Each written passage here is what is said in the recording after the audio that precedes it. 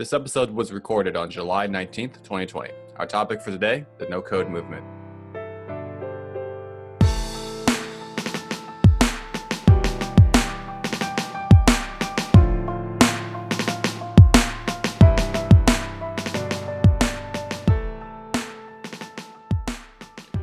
All right, so Johnny, first, follow-up from last week's News of the Week.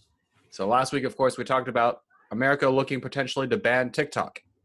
Well, its competitors have wasted zero time in stomping over the yet-filled grave of TikTok in America.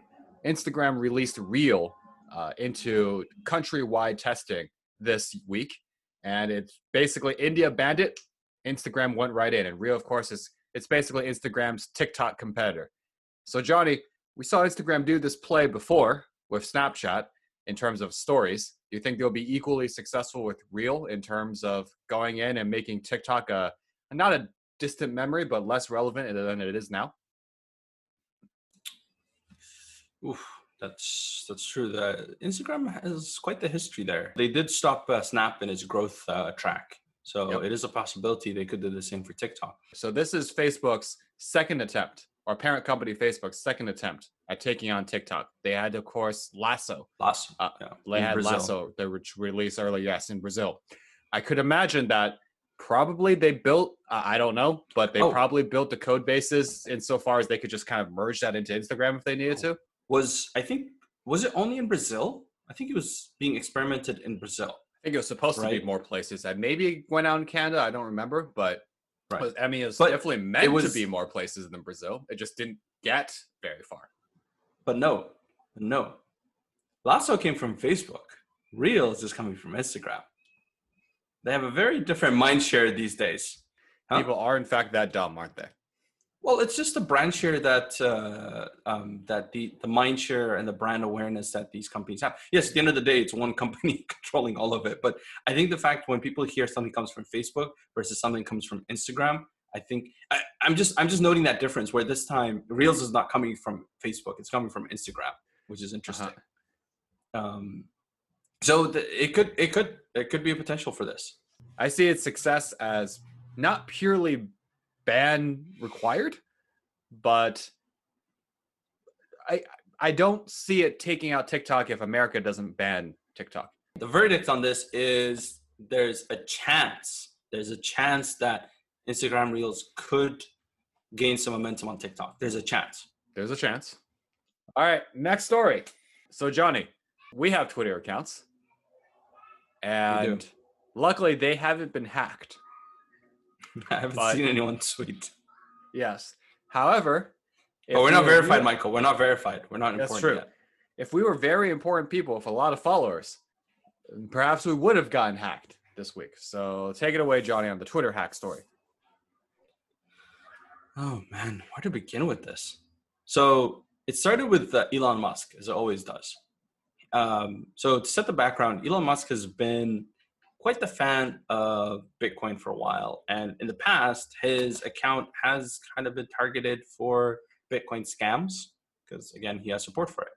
But basically, the story begins with the tweet started with Elon Musk, where he started tweeting out saying, hey, I'm feeling very generous. Send me $1,000 and I'll send you back $2,000, right? In Bitcoin. And then he had a Bitcoin wallet address. Yeah, that just seems... You know what? Actually, I was going to say, that seems trustworthy. But to be honest, you could see Elon Musk saying that. Yeah, you could see Elon Musk saying that. He did get rid of all his properties. So it's not out of the realm of reality. You could see him saying that if he created his own coin. And then he was like, I'll exchange your Bitcoin for my coin. That I could see him doing. But it's not that big of a stretch from the reality, I would say. No. Oh yeah, no. But then the next thing was that they discovered that all of these famous folks. So among the hacked accounts were President Barack Obama, Joe Biden, Amazon CEO Jeff Bezos, Bill Gates, Apple, Uber corporate accounts, and of course pop star Kanye West. Trump's was not, because Trump has had, as they later released, that Trump has special security enhancements made to his account because I think it was 2 years ago. Was it 2 years ago when that Twitter employee disabled Deleted Trump's account? Yes, or disabled his account on his last day. Oh, since then, Twitter's put some things in place there. So it's basically the closest that Twitter has come to shutting down Twitter. And then people were like, okay, this was a scam. And of course, people lost money. But given how much millions of dollars or hundreds of millions of dollars are stolen through, digital heist, all this hacking of international banks and whatnot, it was 120, 140,000 that they saw because the Bitcoin, it's a ledger, right? And anybody can see it. So they could see the transactions that were going in, and they saw at some point it was 120, then it was 140,000. So the amount wasn't a lot. So this wasn't so much about the money. Well, of course it is for the victims. I don't know. Anyways, it is what it is on that side. But the bigger picture was that one interesting thing, of course, about blockchain ledgers and Bitcoin, sorry, is that yes, every single transaction is verified, but because there is no central banking institution or authority, I don't believe there's any way to get it back, to get your money back without without the person, the owner of the other wallet, actively agreeing to do it. What's the bigger ramification? Like how it's the most widespread hack in Twitter's history. And so there's talk that they use internal tools. This is all guesswork at this point. So the article that we linked to in our show notes is from the New York Times. Hackers tell the story of the Twitter attack from the inside. And so it started with two hackers late Tuesday night, where one of them said, "Yo, bro, I work at Twitter. Don't show this to anyone. Seriously." He then demonstrated he could take control of valuable Twitter accounts, the sort of thing that would require insider access to the company's computer network. So my point, and my point is this, right?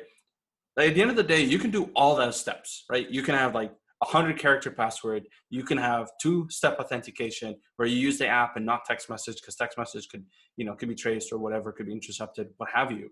You from a user could be so secure, but if you're, and I'm not saying that Twitter has done this, but if the service, like for example, keeps the passwords in plain text on a database or text file, it doesn't matter. Your 100-character password means nothing. Someone will copy paste it and add it, and they might even be able to interrupt your 2-step authentication if they have internal systems, and that's it. I mean, to be honest, so here's the thing: to be honest, a system that allows you to do any C or U actions. What we're referring to here is CRUD. So create, read, update, and delete.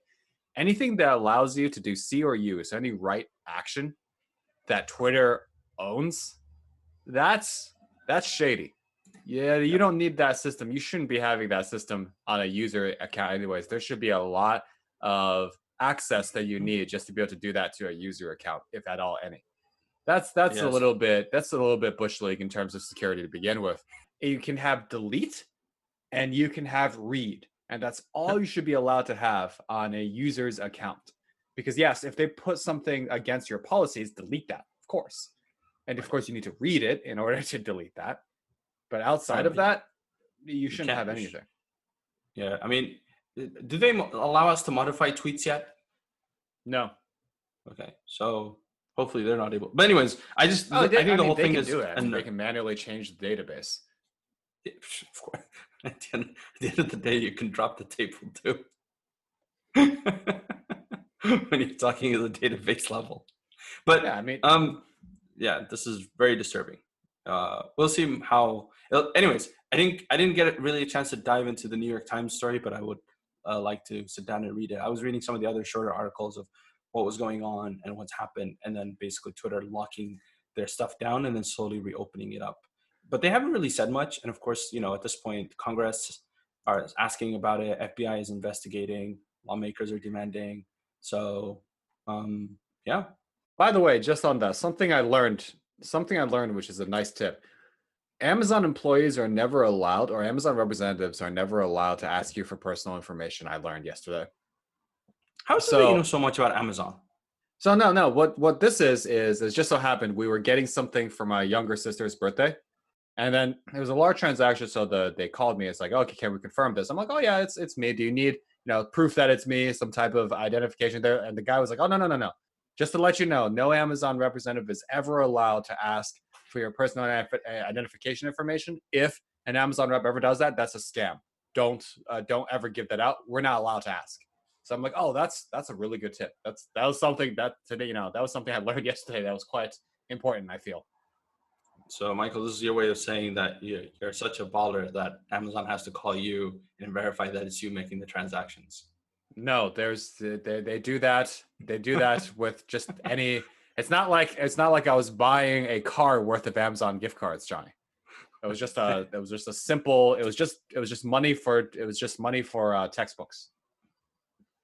I got you. But it's like that with on a serious note, it is like that with like somewhere PayPal, there's a college kid that will listen to this episode in the future when textbooks are $10,000 and like, no, you are balling. Yeah. I would say you are balling because textbooks are not cheap. Textbooks do not justify their value, but you need them. It's a monopoly. It's not balling.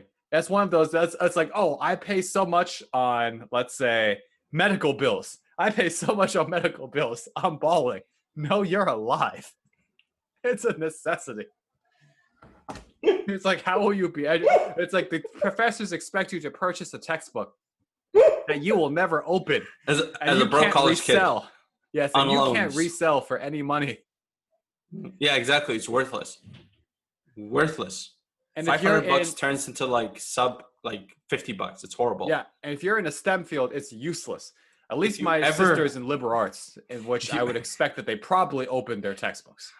If you ever want to invest in an asset that depreciates, 100-fold. It's not cars, it's textbooks. Get textbooks. 3 months later, get them sold. You get to sell them back for like a tenth of the cost of what you paid for them. Your textbook is $400. You sell it to the next class, that's $80. All right, Michael. Today we are covering the no-code development platforms, the no-code movement. So we're going to talk about what is it, talk about a brief history, basically the motivation behind it, and who are the players, what are the offerings, what can you build today with these so-called no-code services, and can we build any of these major popular apps today from a no-code ecosystem? So to set the context for why we're covering this and taking a break from our Rich Tech Poor Tech series is that we covered Shopify, we covered Twilio, and we covered Stripe. And then we were talking about, hey, what if you could combine these three and bring something together because they facilitate all these different aspects of business, right? E-commerce, payments, communications. And so this is what prompted us to look at how can you build a no-code ecosystem service, and hence today's episode. All right, Michael, do you want to tell us what is the no-code? We looked at all of these individual services that were all like one line of code, 2 lines of code, and it took humongous systems, data centers, and set up millions of dollars that you'd have to input otherwise and put it down to 3 lines of code. And that was great. And that's already, of course, game-changing, paradigm-changing, why these companies are as successful as they are, and they're very successful. But we said, okay, now what's one level beyond that? Because yes, even still, with all of these different services, I still need some rudimentary programming knowledge. And of course, as we often joke in this podcast, one of us is a software engineer. The other one has not been a software engineer for many, many, many, many, many years. And if we were going to approach, or specifically, if I were going to approach a software, or rather an app, yes, I have, some programming skills, but man, I would much prefer a system that did not require me to understand any of the specifics of software development, and instead just kind of like plug and play these systems together and do it. So the question was, okay, how possible is this kind of imaginary world that I was describing, in which you could build a very complicated business and software app without actually knowing the core software information that's required there? How close are we? So that's what piqued our knowledge and piqued our interest in this particular topic. And then so we decided, okay, let's look at what's in this space. Now I will admit, Johnny, going in, I pretty much thought that, yeah, I'm going to look through all these things. At the end of the day, I'm still going to say, yeah, give me a console, give me an IDE. It's easier for me to code this myself. But I think I was surprised in some places when I went out through this. But anyway, so Johnny, before we dive into the specific offerings of no code and why people would be interested in those services, let's talk a little bit about, it sounds rudimentary, but the place of computer programming or the place of coding and kind of the history of how it's been developed over the past 30, 40, 50 years, 60 years. Awesome. This is going to be a quick crash course on the history of computing, because this is not about computing. All right. So computer systems haven't really changed much. They've gone much, much faster. They're able to store much more data. Data storage has become much cheaper. But fundamentally, computer systems understand zeros and ones, the primary binary language of basic computer instructions. Obviously, people do not think in zeros and ones. So above zeros and ones is assembly. Michael, have you ever coded in assembly? Yeah, for hardware only. Right, in your past life. So assembly languages, which maintain a close correspondence with binary instructions, form the second level. And yeah, you can code assembly languages, but you really don't. Then above assembly languages are the more common programming languages, such as COBOL, which has become popular during this whole pandemic due to because everything was still written in it from 30 years ago. And they have no reason to change it. So COBOL, BASIC, Java, C++, which in this context are considered third generation languages. So yes, there's these languages that allow us to do all these great things. But using these languages actually requires a skill. It's a skill that you need to develop and build and constantly be practicing and getting better at. It's also partial art, right? For you to think of how a program works, to design it and to build it, is there's a part that's mechanic about it, and then there's a part that's artistic about it. So that's the challenge, right? So since then, there's been this ongoing quest to improve the productivity by allowing business people to generate their own programs using rapid application development tools. This really first gained impetus in the 1980s and 1990s, and they were termed the fourth generation languages. But most of the pioneers at the time actually floundered after a few years of success. From my research, there's this so-called no-code, and then there's actually low-code. So a quick difference between them is that in the no-code corner, you have citizen developers, right? Business users who can build functional but generally limited apps without having to write a line of code. And then you have the low-code corner, which in contrast actually centers on professional developers, streamlining and simplifying their work, delivering enterprise class applications with little or no hand coding, right? So this is just to set the context to show, like, it's not just, hey, there's a bunch of tools that are catered only to people who want a nice GUI that can drag and drop like a workflow or an app and build something that's functional. And behind the scenes, there's a whole bunch of stuff that's happening to facilitate that. But there's also tools that cater to developers who want to spend less time coding because they need to work against the clock to deliver products and services to their internal customers. So, all right, Michael. So do we want to quickly go over what are the types of no-code offerings that are out there?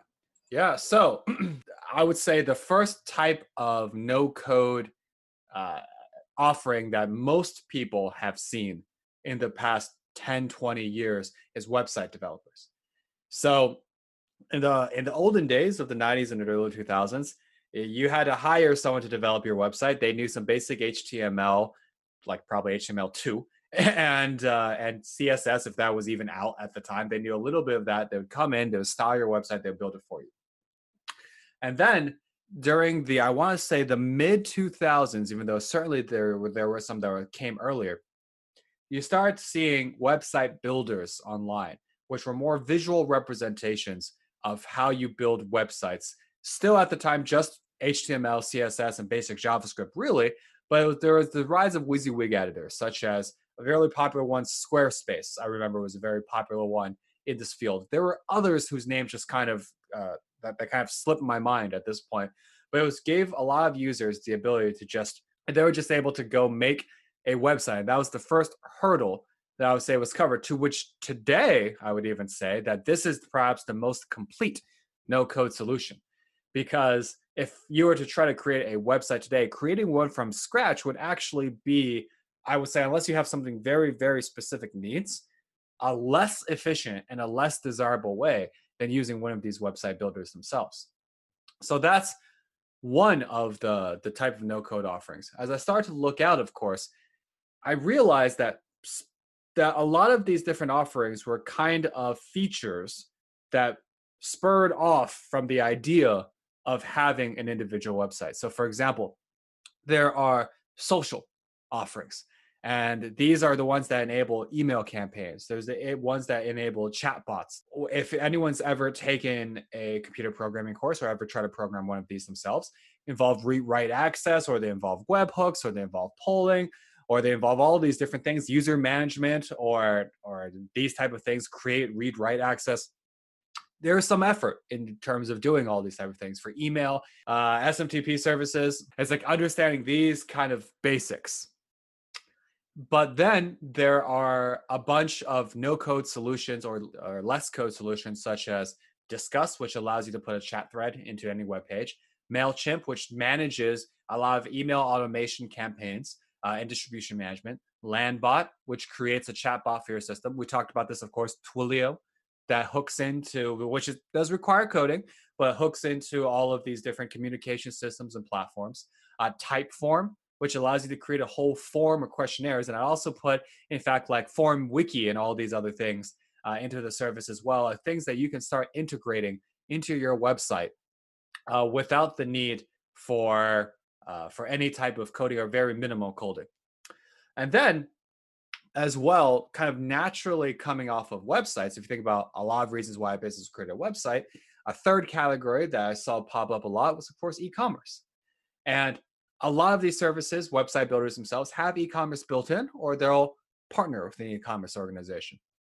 So in this case, we've talked about Shopify a lot, really the big player in this space. It's also Gumroad.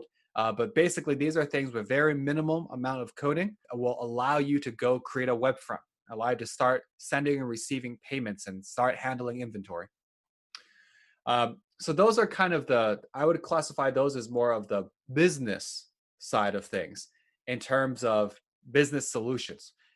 Then those I would say have been around. What I saw when I went back again this time was that slowly I was starting to see deeper levels of integrations or deeper levels of no-code solutions that are more technical based. So for example, there are now voice solutions. So what I mean by that, so like if you want to build an Alexa or an Siri app, there's something called VoiceFlow now, which uses a drag and drop WYSIWYG UI and a workflow UI, which I think is common, I would say, to a lot of these no-code solutions, that visual workflow UI. You can start putting together trigger points and features to allow you to create a web app, to allow you to create a voice app.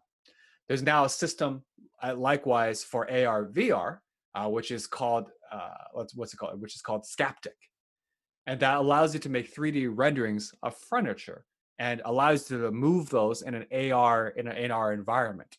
So this integrates with of course, Apple's AR kit and its Core ML systems. So if you had to do that as an individual program, you have to know two systems for that. Even a level down, I realized that there's data systems. So that was a surprise to me. And now there's solutions like Airtable. What I've then came to realize is now, because all of these things are going multi-levels down, just from solution to feature and function, that the all-in-ones and that the workflow integrators, such as a Parabola, such as a Bubble, such as a Zapier, and we have a show notes that have all of these different types of systems, such as if this and that. That's entire job is connecting all of these systems together, have also gotten more advanced. And they've also started to, so when I looked at Zapier, when I looked at Parabola, for example, which is a visual workflow integration service, I realized, oh, this hooks into a bunch of other of these no-code solutions or minimal code solutions. This hooks into Shopify. This hooks into MailChimp. This hooks into Airtable. This hooks into Coda, which is a document system. So as these systems and services are getting more and more advanced, or I would say more and more low level, if we were to use software development thinking, these all-in-one systems are getting more and more powerful in terms of what they do. So that's a lot of the players I found, but it would be remiss to also point out that this isn't just an area that small and niche startups and businesses are working on, or recently IPO businesses are working on. There's a lot of money and a lot of attention being paid by some of the largest companies in the world, such as Amazon, such as Google, and such as Microsoft. Johnny, since you're Mr. AWS in this podcast, I'll let you talk about Honeycode and GCP system and Power Apps. Thank you, Michael. So, yeah, as you just mentioned, the big boys have been entering this market. So now come along, AWS, Google, Microsoft. So Microsoft has Power Apps. That's their service. I think Google acquired AppSheet, or rather, the GCP, Google Cloud Platform, which is a subsidiary of Alphabet, acquired AppSheet, and now you have the AppSheet service through Google Cloud. And their whole tagline is enable everyone in your organization to build and extend applications without coding.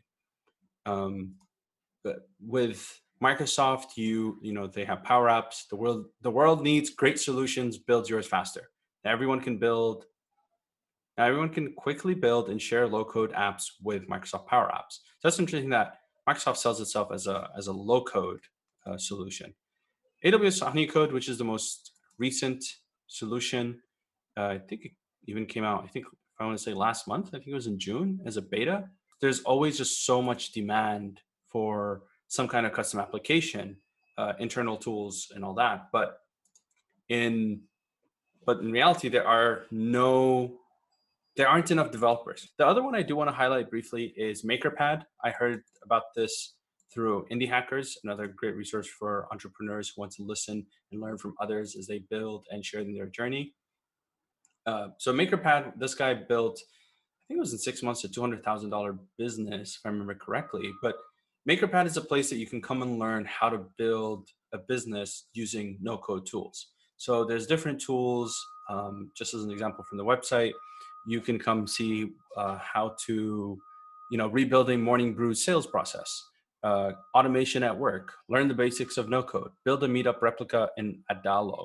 So there's not just the services that help you build this stuff, but there's also an ecosystem that you can go and learn from on how to use these no-code services. One of the questions that we had going into this episode that Michael, you raised was, how is it, can we build any of these major products and services out there, like, the Twitter, the Facebook and whatnot, using the no-code service? And one of the articles I was reading, yeah, go ahead. Yeah, so one of the articles I was reading mentioned like the most famous example that they can provide is notrealtwitter.com, a Twitter clone that was created in 4 days by just one person. Some other examples that they raise is, and we'll link to them in our show notes, is Critic, a community for designers to share and learn, Scare Hunt, a horror movie recommendation engine, Value My Place, find out the value of your property, Treefort, a simple way to stay focused. And to wrap up this section, I think in that same article, they had an example of what a no-code stack looks like. So if we put these no-code solutions through the grinder for a bit, and think about what we can and cannot build with them. So I took a look at Not Real Twitter. It seems to be able to create some instanced user sessions and user accounts, and then upload them into a central DB. Let's take a think about this, which is what's missing in these no-code solutions. If we want to build, let's take two companies of popular note. So let's take Twitter, for example. What's missing if we want to make Twitter with no code? So if we look at what this is, this was built being Bubble. It looks like a Twitter. So if we establish what's been done, HTML, CSS, JavaScript, basic web design, I think that one's covered. I think that's almost 100% covered, to be honest. Outside of making very specific JavaScript apps, I almost say that's 100% covered, which is to say, I think at this point, almost anyone can create a website that looks like Twitter. I won't even say these other particular apps that looks like Twitter. But now if I had to look at how to function, which is one thing. So there's email sign up and all of this. I bet you that's just going to a very simple DB, a very simple relational database that's not sharded or parsed in any kind of way. Then all of these different messages. I noticed that there's 0 real tweets, which makes me probably feel like there's very few tweets by very few users. It makes me feel that they probably they flush this database every now and then just so it doesn't get too big in terms of storage. Either that or literally no one's gone on this website since 2015. They'd probably flush it.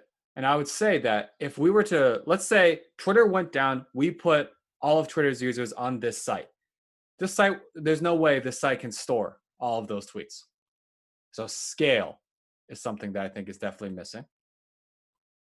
And the thing is, I'm choosing Twitter because Twitter is so simple. Twitter is so darn simple.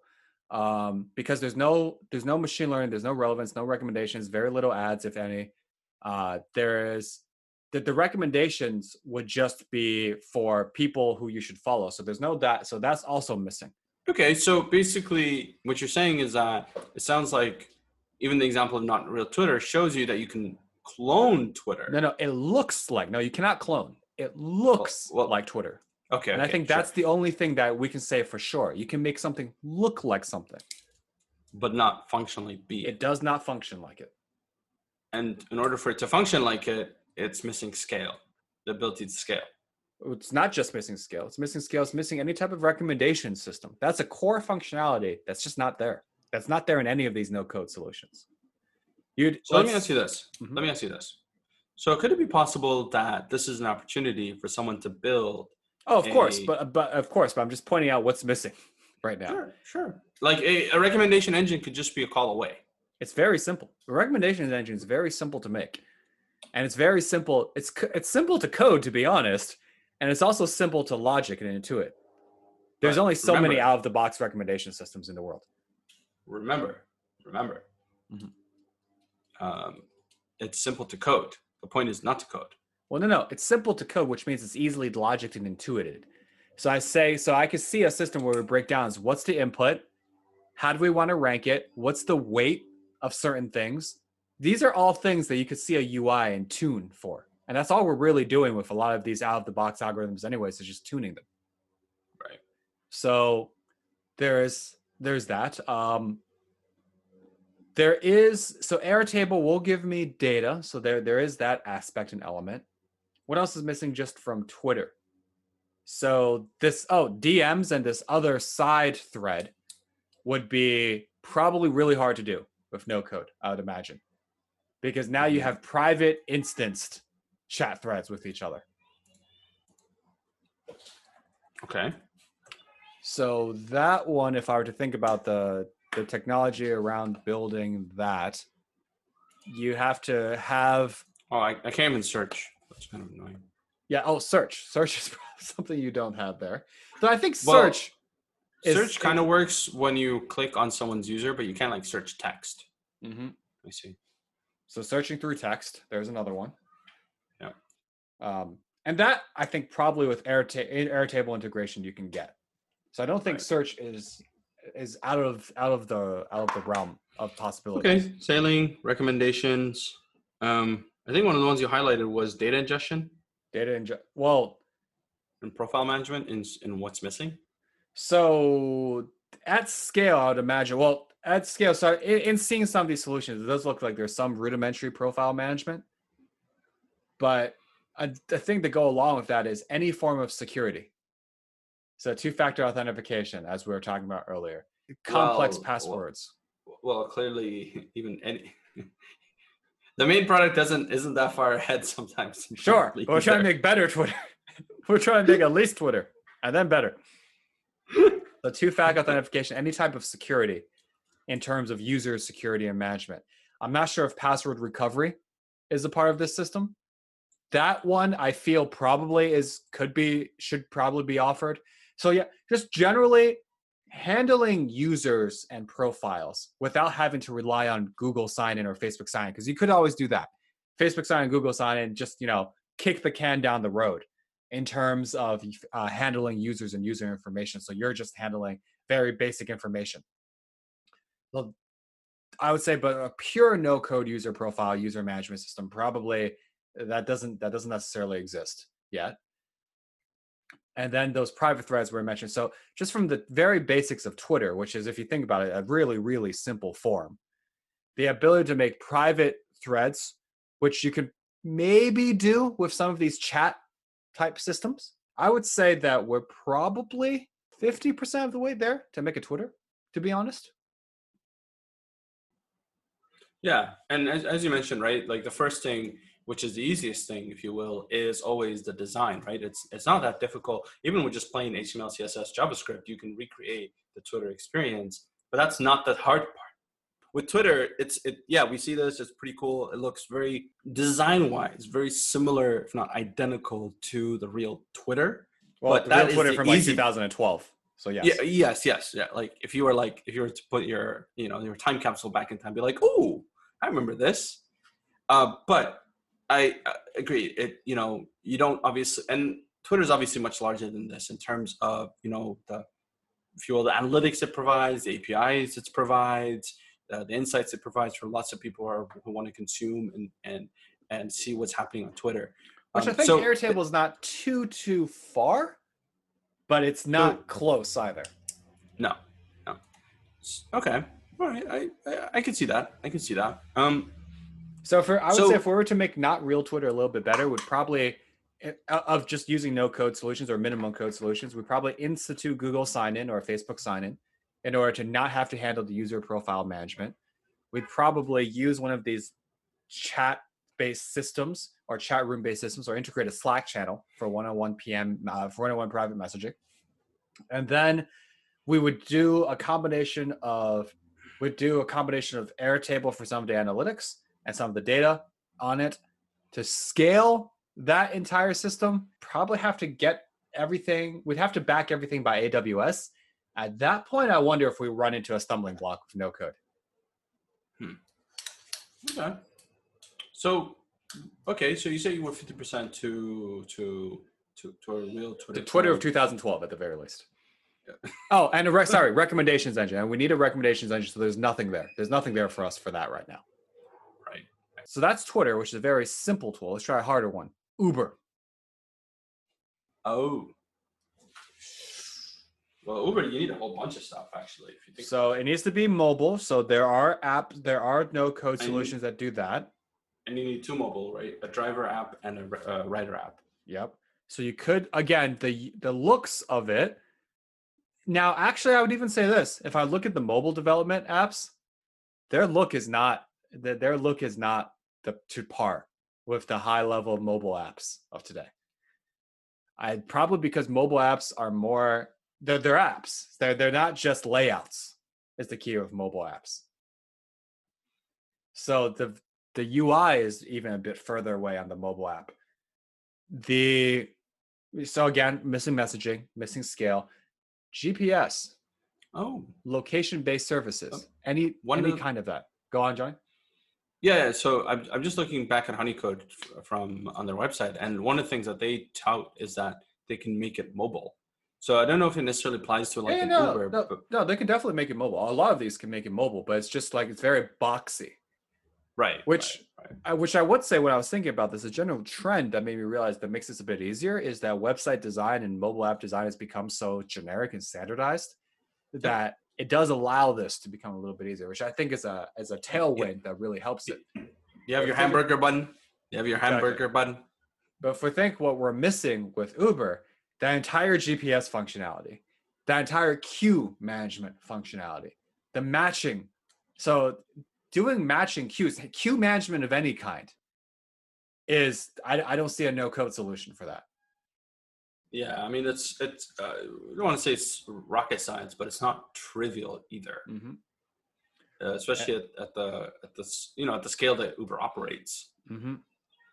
Performance. Actually, here's something. Yes. As I think about it, is performance. We haven't even touched on performance. Slower. Right? So even if you end up with some solution, scale, but certainly it's slower. Right. Yeah. I mean, exactly. It's tight to scale, but just especially with like more for an Uber, right? Well, like with Twitter, it's slightly different because you can't really notice it And what I mean by that is, as an Well, example, Twitter is real is time this. too, so I do Well, wonder if that not real Twitter is well, actually real time. well, okay, that's the thing, right? So if you think about it, yes, it has a timestamp, but when you tweet and you send it out, of course, you want it to see immediate posting. That's probably achievable. But then the question is, Is it and achievable probably in no to, coding though? well, Because, I typed something and it was posted. but would I see it, for example? That's a good question. I So mean, I the think you cheap should. way we think about it for a feed is we'll just do long polls for it. Right. But I wonder if any of these no code solutions that have a feed element. They may. I think that's rudimentary software enough that they probably have a feed based element, a real time feed. Because I saw it. I saw in some of these documents for the real code, they're talking about like real time streaming solutions. So I think they have that at the very least.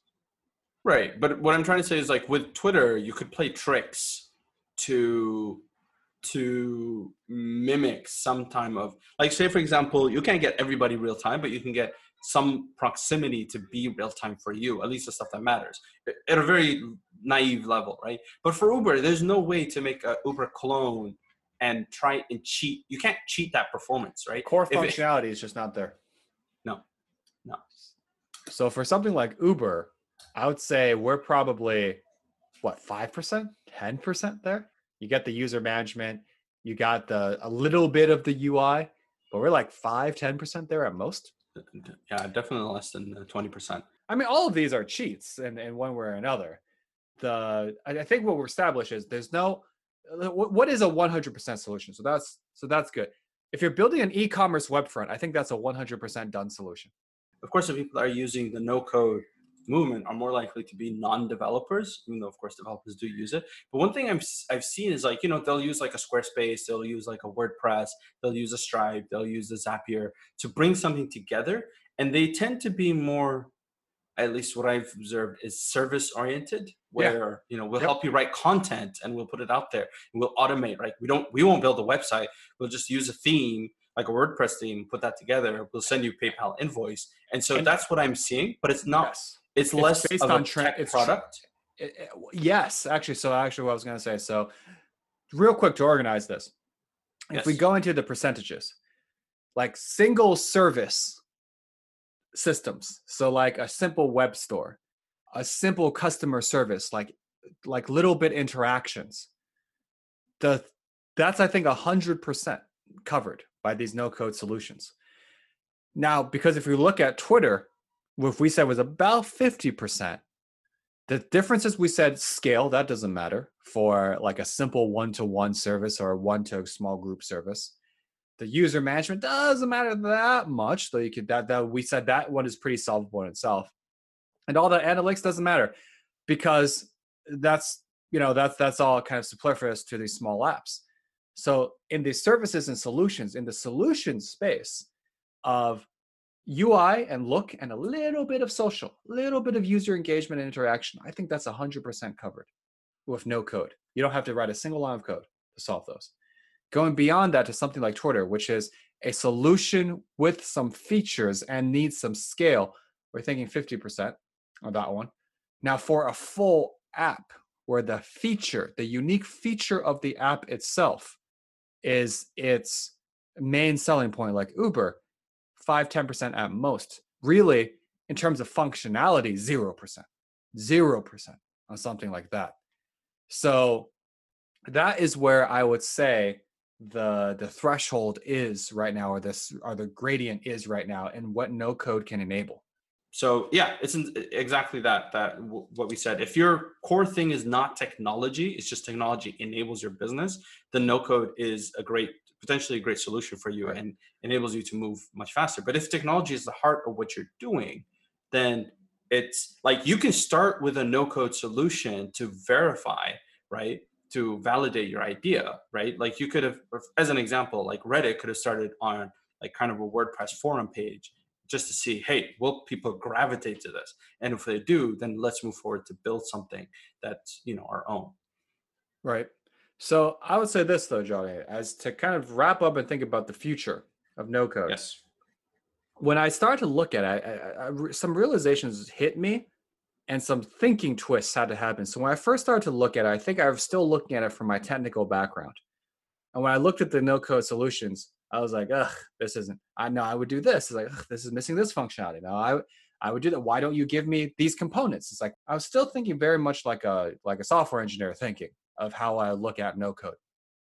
But I realized halfway through that, oh, no, this is incredibly just geared to non-technical people. I would say skewed almost completely towards non-technical people or people who don't have any software chops. Because as I was going through this kind of services, halfway through, I was thinking, well, could I build this? Could I build this? By the by, I think there's a good challenge for us in this, so we'll discuss in a bit.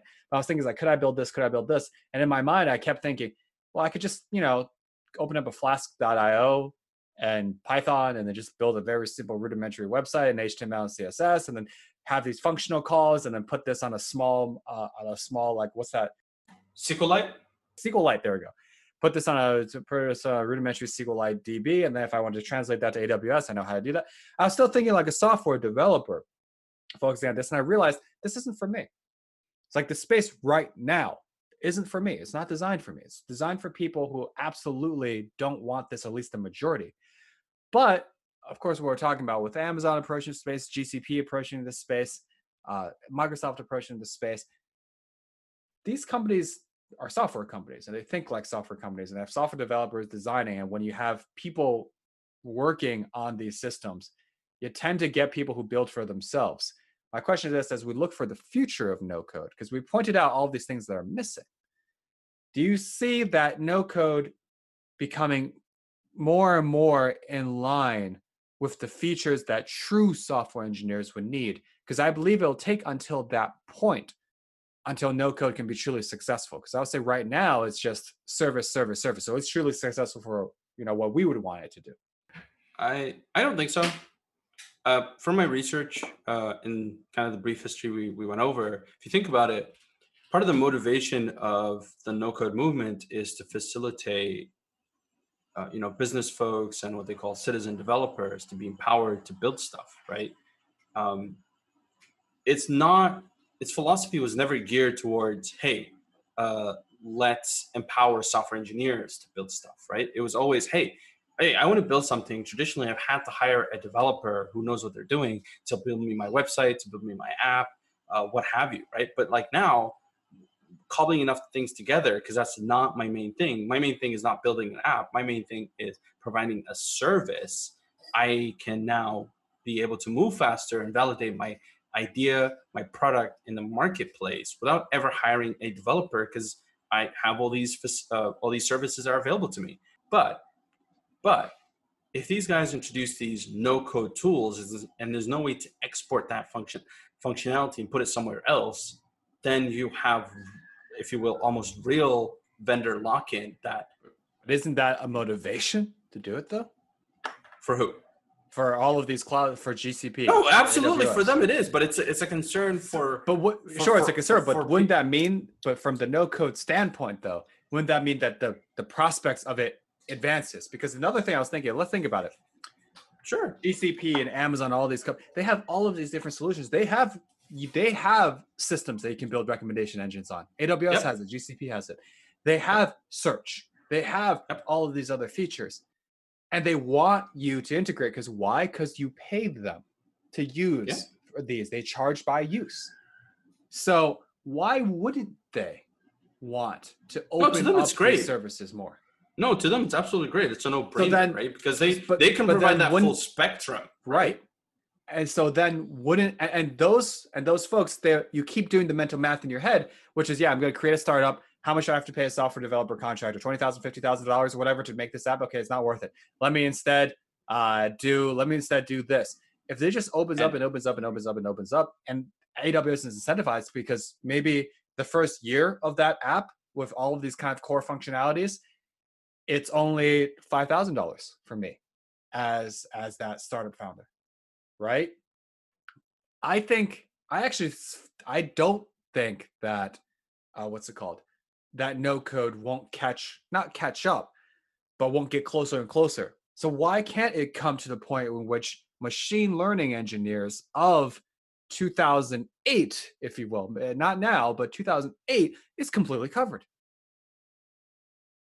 So I would so I would look at it like this, like, and you can kind of see this happening in the machine learning world, if you will. You're right. If you're a small company, you can hobble together a bunch of different APIs from cloud providers, and it's almost like you don't care. It's like, oh, I have to recognize a face, I can use this API and I can do that. Oh, I need to recognize an object, I can use this API and do it. It's just become a plug and play scenario. But at the, if you will, top tier, the research and whatever, there's people looking at new machine learning algorithms. There's people that are thinking of how do we continue to optimize this from an operational standpoint. You'll still always have like the Googles and the Apples and the Facebooks and the Amazons that are operating at a tier that they need, if you will, the best and brightest minds working on some of these things, but they are democratizing it. So I can see it where, so my argument is that I see it come up to par, but I continue to see that at least for the foreseeable future, it will continue to coexist. Sure. Oh, sure. I don't think that we're ever going to get rid of software engineers. However, I would say this though, if you think about it from a company standpoint, a company business standpoint, why are these big companies coming in? Yes, using my cloud service provider is a great boon for me. It's a great value for me. It's using my APIs is great. However, if your entire app end to end from day one is completely built on my system, I have you. It's like if AWS, if Amazon's like the next Uber comes around and Amazon just can put a stamp there, it's like built by Amazon. It's like not in the UR or anything, but Amazon has that. It's like at a certain point. Oh, you're right. Because right now they say built on Amazon. Like, sorry, just when I was traveling, I think it was in Europe, and I was just walking like the airports, I noticed that there's all these advertisements for AWS. So I didn't notice here. And it's like, just making this up, it was like Deutsche Bank is built on AWS, but now you're able to say built by AWS. Yep. I mean, think about it, think about the potential of this. Oh, it's huge. Also think about the potential of this, which is like, if you think about all of the unicorn companies that have come after AWS, if you think about all of these public companies that have come after Microsoft, Google, and AWS, and then you flip to a world where the next huge $50 billion funding startup is built completely in a GCP system, all that revenue is also coming to GCP. Yes, when you get big enough, you might get off of it. But think about that. Think about how much money beyond what what any of these companies are even getting today could get from this. What you're basically touching on is this. Johnny, you gotta go join AWS, Johnny. You already want to. You join AWS, I'll join GCP. Listen, someone will join Microsoft. This is where it is. This is where the industry is. Listen, Johnny. No, listen. Focus. You touched upon this, but I don't think you clearly articulated this. This is the breadwinner in all this. How many developers are there?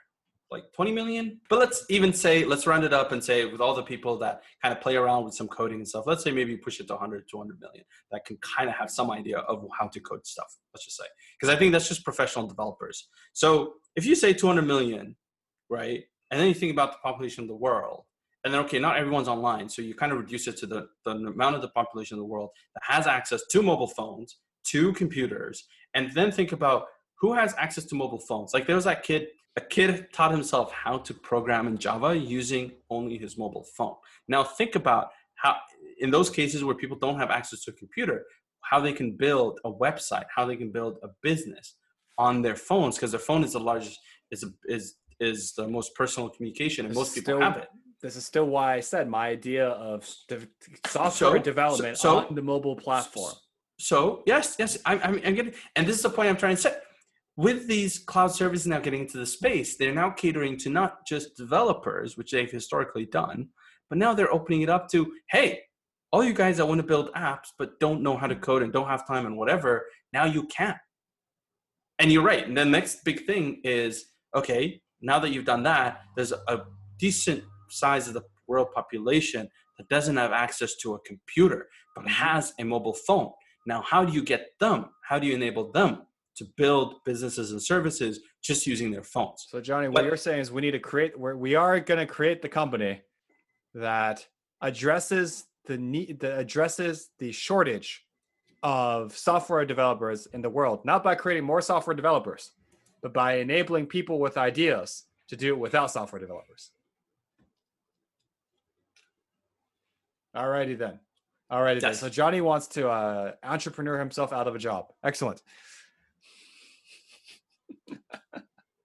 Well, this world is keep moving, or you're yeah. The world doesn't sleep, You're doesn't either wait for get busy anybody. moving or get busy dying is the expression. Yes. I think that's a great way to wrap it up.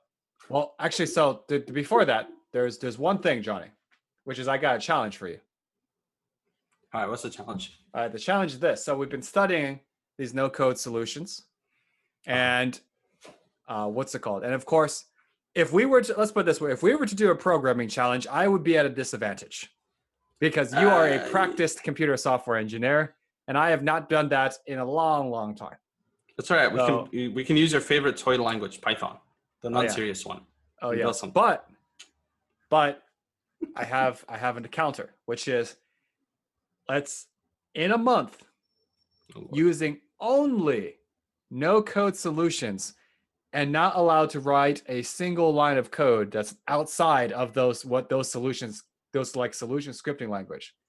We must build an app or web app, whether it be web app or Android app, that we can use for some purpose in our lives and it's due in the next month. So we have 1 month to do this, and then we'll send a link to it or publish it in a Medium post or something. All right, you have a deal. All right then. All right, coding competitions. Well, actually, no coding competitions. Yes. All righty then. So we're just missing a designer. Just need some design chops. Well, no, actually, so that's an interesting thing. If you notice with this, what is we didn't mention this. We should get one of our designer friends to kind of jump in on this topic in the future. Yes. There's not much for a role of a designer I saw in these no-code solutions. That's interesting. That's interesting. If designers, so it's like if designers are more not at risk, but are more impacted by no-code solutions than engineers are. Well, I mean, yeah, I guess so. It's interesting. Anyways, but the gauntlet has been thrown down for the challenge, and we'll figure out some way to figure out who wins at the end of this, or if there is a winner, and if there is a winner, what type of prize. But we're both winners. A for effort.